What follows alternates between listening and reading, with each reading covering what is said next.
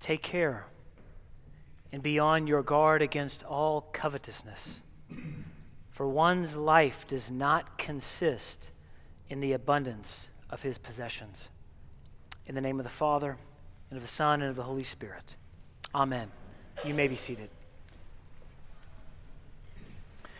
I must confess to you, as I did to the Sunday school class this morning, I am not feeling well. Most of you all know I've, over the years, struggled with some bouts here and there of diverticulitis, and I think that is what I have. I'm not feeling great. So if I fall out of the pulpit here, Deacon Zach is next man up for Father Daniel, and the youth are actually at Brookwood Retirement Facility, leading a service there. Praise the Lord, a service we've led for nearly 15 years of this parish. Well, you should have received one of these magnets when you walked in. Now, some of you received this magnet and you thought to yourself, well, here we go. Here comes the giving campaign. Here we go, the preacher, hat in hand, coming around, trying to get that almighty dollar from all of his people. Well, I'm going to talk about this at the end, but if you didn't get one, I hope that you'll pick one up on your way out. One of the greatest 20th and early 21st century philosophers, known as the Big Aristotle, or Shaquille O'Neal, or Shaq as he goes by, was once asked by, or not asked, but was confronted by his son. And Shaq's son looked at him and said, "Dad, we are rich." And Shaq kind of smiled and he looked back at his son. He said, "Son, we ain't rich, I'm rich."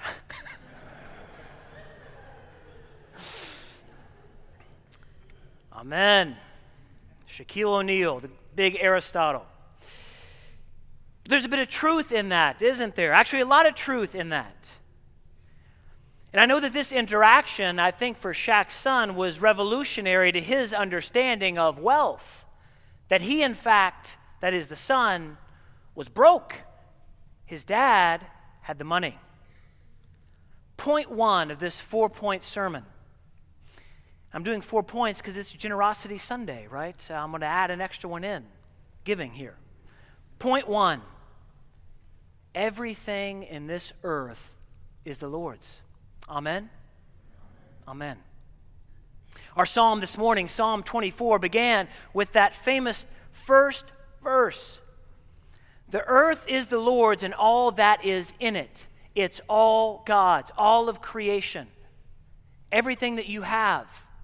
Matter of fact, every gifting that you've been given comes, as James says, down from the Father of lights. Every dime that you have in your retirement account comes from the Lord. Everything in heaven and on earth is the Lord's. So what does this make us fundamentally then, brothers and sisters?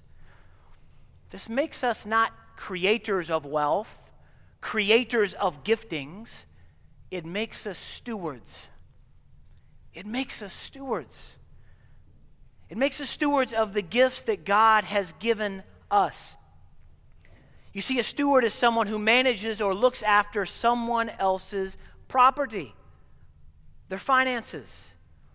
You and I, brothers and sisters, are stewards of what God has given to us. We think back to the Garden of Eden, Genesis 2 through 3. Adam and Eve are created in the image of God. They're given the breath of life by God, right? A gift from Him. They are given the garden, right? To do what? To plant, to labor in love, to be stewards of what God has given unto them. You see, we don't, in fact, own anything, but we are stewards of everything that God has given us. We don't own anything, but we are stewards of everything that God has given us. Let me read for a moment from our Old Testament passage in Malachi.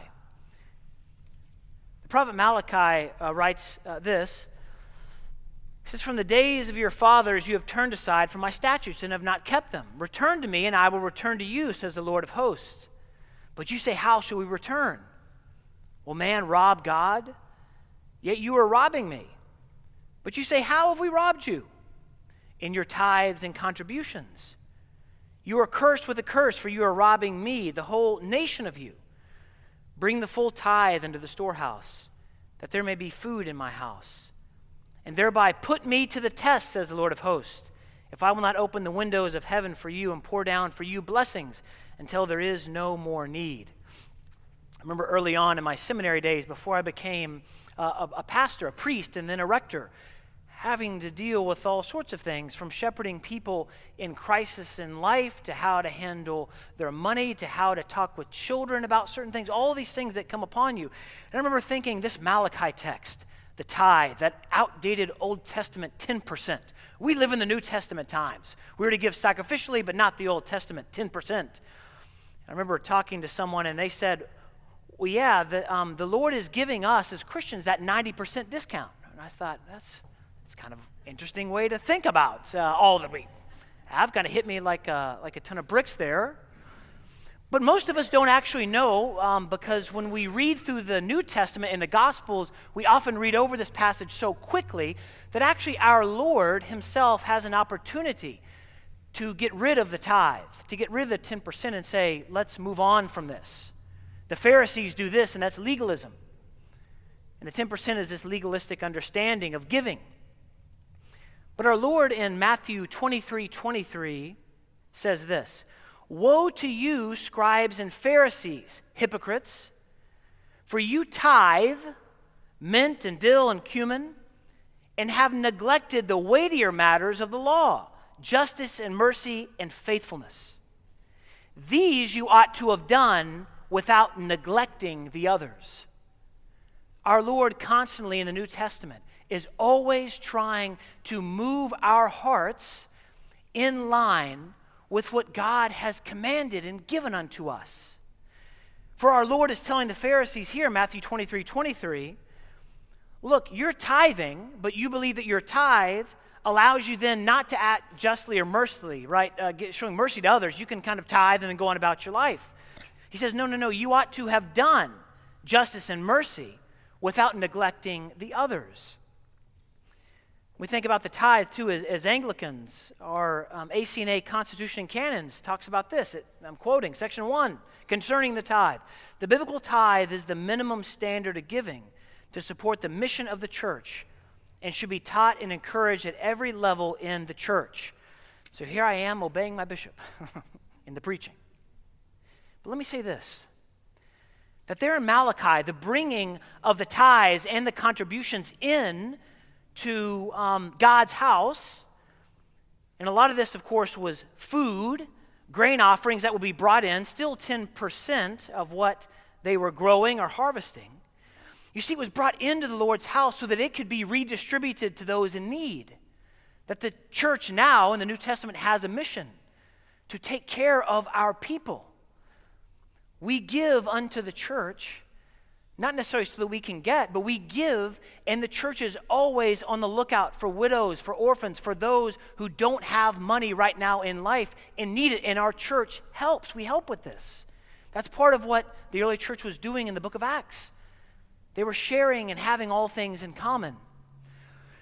Too often when I think about my money and my tithe, my giftings, the things that I own, I think about how I can use them for myself and not about the fact that God owns them.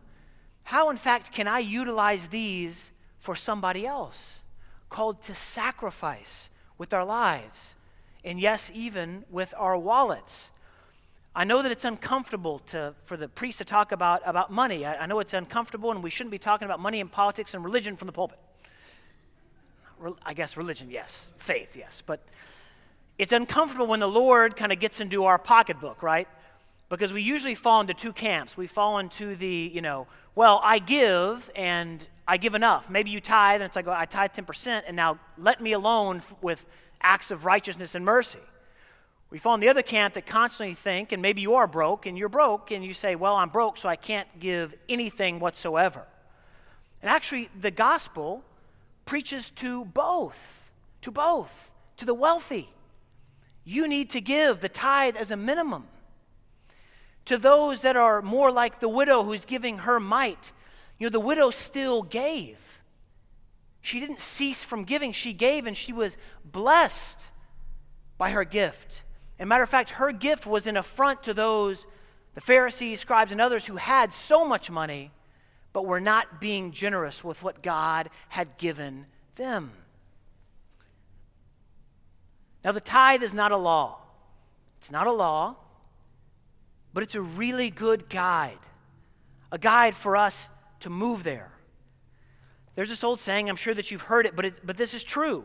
You can you can Google this. I know it sounds terrible. You can Google this. You can find all sorts of stuff here, but you can Google this. During the Great Depression, on average, again, the Great Depression, how many of you all remember stories from like your grandparents or great-grandparents or great-great-grandparents that were passed down about the Great Depression? Anyone remember those? Okay, good. Let me tell you my favorite story. Remember, I'm an old Okie, not from Muskogee, from Meeker, actually. But all that to say, we had stories in our family about the Great Depression. And my favorite was that my great-grandmother would actually, they were so poor that when they would crack eggs, if they had any eggs, she would take her finger and she would scoop out everything from the shell, right, to make sure that nothing was wasted. During the Great Depression, Christians gave on average 3.3% of their income. 3.3% of their income. In today's church, as recently as 2018, Christians give on average of 2.5% of their income. 2.5% of their income. And again, yes, it looks like financially, here in the next few years, even now, things are difficult, are they not? Things are difficult. Things are more expensive, right? But when I think about the stories about our parents, grandparents, great-grandparents, great-great-grandparents, and the story of their generosity, the movement almost of this widow's mite situation, I'm convicted again to be reminded that all of this is God's, and we should give back to Him. Not to rob from Him, but to give. Because actually in your giving to the church, these things help the mission of the church, but also to bless those that are in need. Point 2. And this is me preaching to myself first and foremost. Stop loving your stuff. Or stop loving other people's stuff. One day you're going to die and you can't take it with you. Amen? Stop loving your stuff and stop loving other people's stuff. One day you're going to die and you can't take it with you. St. Paul writes in 1 Timothy chapter 6, verse 10, the love of money is the root of all sorts of evils. And let me give you one example of an evil that comes from the love of money. It's a really terrible evil, actually. It's that when you are in love with the money that you make and that you accumulate, I'm sure through God's giftings, right? Working hard, being shrewd, being a good businessman or businesswoman or being someone that's out there. And these are good things to make money, by the way. It's not a bad thing. I heard it once said that Christians can make as much money as they want. They just can't keep it all. That's kind of it's a good statement. But one of the roots of evil that comes from the love of money is this, that you actually live your life devaluing the image of God in other people. And this is for youth and kids that are in here and adults too.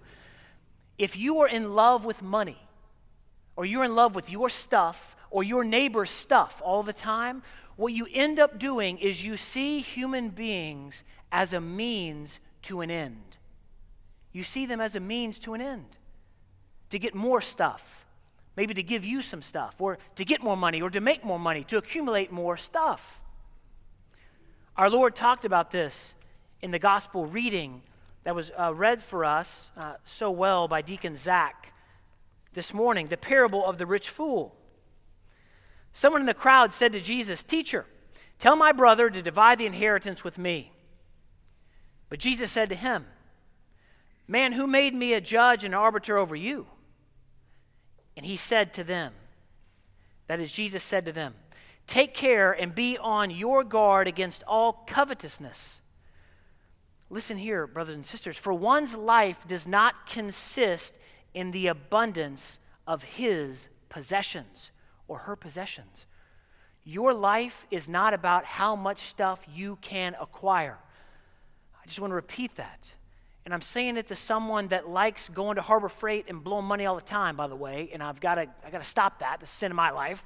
But here's the deal. Your possessions are not what you are to be about. Your life is more than that. At the end of this parable, we are to be rich towards God. That's the point of existence. There was a comedian who once said when he was growing up, he was very poor, and he complained to his dad all the time. He said, "Dad, we are poor. Will you please turn the heat on? It's freezing cold here." Freezing cold, lived up north. Freezing cold, we're poor. Will you please turn the heat on? His dad looked at him and he said, "Son, poor is a state of mind, and you're not poor. Now, you're broke, but you're not poor. It's a state of mind." I thought it was a funny thing for us to think about. Brothers and sisters, for us, being rich towards God, first and foremost, is this recognition that you and I have been delivered from sins with the greatest exchange of debt known to mankind, that we have been saved by the grace of God. And it's this understanding of being rich first in faith that allows us to give generously. As St. Paul will say in Corinthians, either from our little or our poverty, or to be generous with a lot of things. Maybe we are rich, to be generous in both accounts. Moving on with that parable, the rich young fool. Take care and be on your guard, Jesus says, of all covetousness, for one's life does not consist in the abundance of his possessions. It's so easy for us to covet what others have and then to live our lives in pursuit of money to buy what our neighbors have that we want. And here's the irony in all of that. We become subject and actually enslaved to inanimate objects that have control over us. Have you ever thought about that? When you want something so bad that you will work overtime and extra, all this stuff to get that one thing, what happens? We become almost enslaved to these things. Let us be liberated. And the first movement towards liberation is to realize finally that all of what we have is God's. And whether we are rich or poor, we're called to generosity. Because finally, we're going to see that in the way that we spend our money and give our money, not just to this church, but even beyond this church, is in fact a testament to the release of debt, the payment of debt that has been given to you and to me. Several weeks ago, I asked you all to raise your hand. I won't do it again. But if you had been in debt to somebody else and they had actually said, "You know what? I'm going to erase it." And what a burden that was. What a ministry that was to you. Why? Because it's an icon, it's an image of the debt that has been replaced, that has been forgiven of us through our Lord Jesus Christ. Point 3, be a cheerful giver. For your cheerful giving might save the soul of the one who receives from you. Let's turn here quickly to our 2 Corinthians passage. Paul writes this, and let me set this up.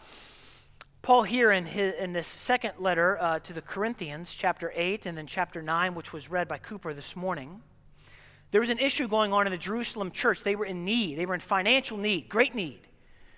And Paul is writing to the Corinthians saying, I need you all to be generous with your wealth. Because Corinth was a fairly wealthy city at this point in time. To be generous with your wealth, like the Macedonian Christians were who are poor, for the Macedonians sent money to help the church in Jerusalem. That's the context. Paul writes this, for I want you to know, brothers, about the grace of God that has been given among the churches of Macedonia. For in a severe test of affliction, their abundance of joy and their extreme poverty have overflowed in a wealth of generosity on their part. For they gave according to their means, as I can testify, and beyond their means, of their own accord. You see, the grace of God was seen so well in the church of Macedonia, who, because they were poor, yet were generous in the midst of poverty, showed the grace of our Lord Jesus Christ. Verse 8, Paul says, I say this not as a command, but to prove by the earnestness of others that your love is also genuine. That is the Corinthian church, your love is also genuine. For you know the grace of our Lord Jesus Christ, and though he was rich, yet for your sake he became poor, so that you, by his poverty, might become rich. Again, the Macedonian church in poverty giving was giving an image, showing an image of Jesus Christ, who though he was rich, he was divine, he was very God, gave up himself, became poor and afflicted and smitten. He himself was in fact giving of himself in his richness, becoming poor so that you and I may be his brothers and sisters. Finally, in chapter 9, St. Paul says, the point is this: whoever sows sparingly will also reap sparingly, and whoever sows bountifully will also reap bountifully. Each one must give as he has decided in his heart, not reluctantly under compulsion, for God loves a cheerful giver. Brothers and sisters, are we cheerful? Do we give? And if we give, are we cheerful about it? Or is giving and being generous something that is a huge pain? Well, I know early on in my life, and my wife Jennifer can attest to this, when we decided to begin to tithe, to give 10%, we weren't broke fully, but we were close. I was a young seminary student working for minimum wage at the library, 15 hours a week. Jennifer was waiting tables at Brio, a restaurant you may know. I don't think it exists anymore, but she was waiting tables there. And Father Lyle Dorset came up to me, the founder of this church, and said, Michael, I know you want to be ordained. Do you tithe? And I bowed my head in shame, and I said, well, no, I don't. And he said, you need to test God. Meal. For there were times, actually, that this church gave to us to help us, because when we gave to God, he was, in fact, faithful to bless us. That's what our Lord was getting at in Malachi when he says, test me. Give, be generous with what you have, and I will be generous to you. Finally, here in chapter 9 of 2 Corinthians, Paul gets at all of this, brothers and sisters, what I'm trying to hint at here, with this point of being a cheerful giver, that by giving you might save the soul of one who receives from you. St. Paul says, by their approval of this service, they will glorify God because of your submission that comes from your confession of the gospel of Christ and the generosity of your contribution for them and for all others. You see, when you give to the church, and then when you give above and beyond the church to those that are actually in need that you know of, what are you doing? You're glorifying God first by your submission that comes through the confession of the gospel of Christ, that you've been redeemed. That's first. But second, Paul says this, and what comes from the generosity of your contribution for them and for all others. St. James says that true religion is to what? Is to be generous, is to give to orphans, to widows, to those that are in need, and we're called to do that as Christians. And then my final point is this, and this is a bit of homework before I close. My homework for you, my brothers and sisters at this parish, whether you're a regular attender or a member or even just a visitor, I want you or you and your spouse and even you and your young kids maybe to talk through and to look at how much you give, first to your church here locally and then beyond your church. To give, to look first at that giving and to see, because so often, and I've had parishioners remind me of this, they say, well, if you preach on generosity more, we'd give more. Well, all right, touche, here we go. No, but all that to say, they told me the reason why is they forget to look. You get in a rhythm and a routine. So brothers and sisters, look. Take a look at what you give, not only to this parish, but above and beyond, to the poor, to those that are in need. And finally this, give generously, save wisely, spend simply. This is just a biblical account of how we need to think about our money, brothers and sisters. Give generously. Don't withhold from God, from giving to your local church and giving above and beyond. And then next, after you give, then save. Save wisely. The book of Proverbs talks a lot about saving your money. Go to the ant, you sluggard, if you know this proverb. Because the ant works during the summertime and does what? Stores up things for the winter. Saving is a good thing, and to do it wisely. And finally, the hardest thing, I think, brothers and sisters, is to spend our money simply as Christians, not following the world that would trick you into believing that your identity is made up of everything that you own, so buy more and more and more. So in conclusion, let me say this. Brothers and sisters, the way that we use our money is a sign of the gospel. It is. For you know the grace of our Lord Jesus Christ, Paul wrote, that though he was rich, yet for your sake became poor, so that you by his poverty might become rich.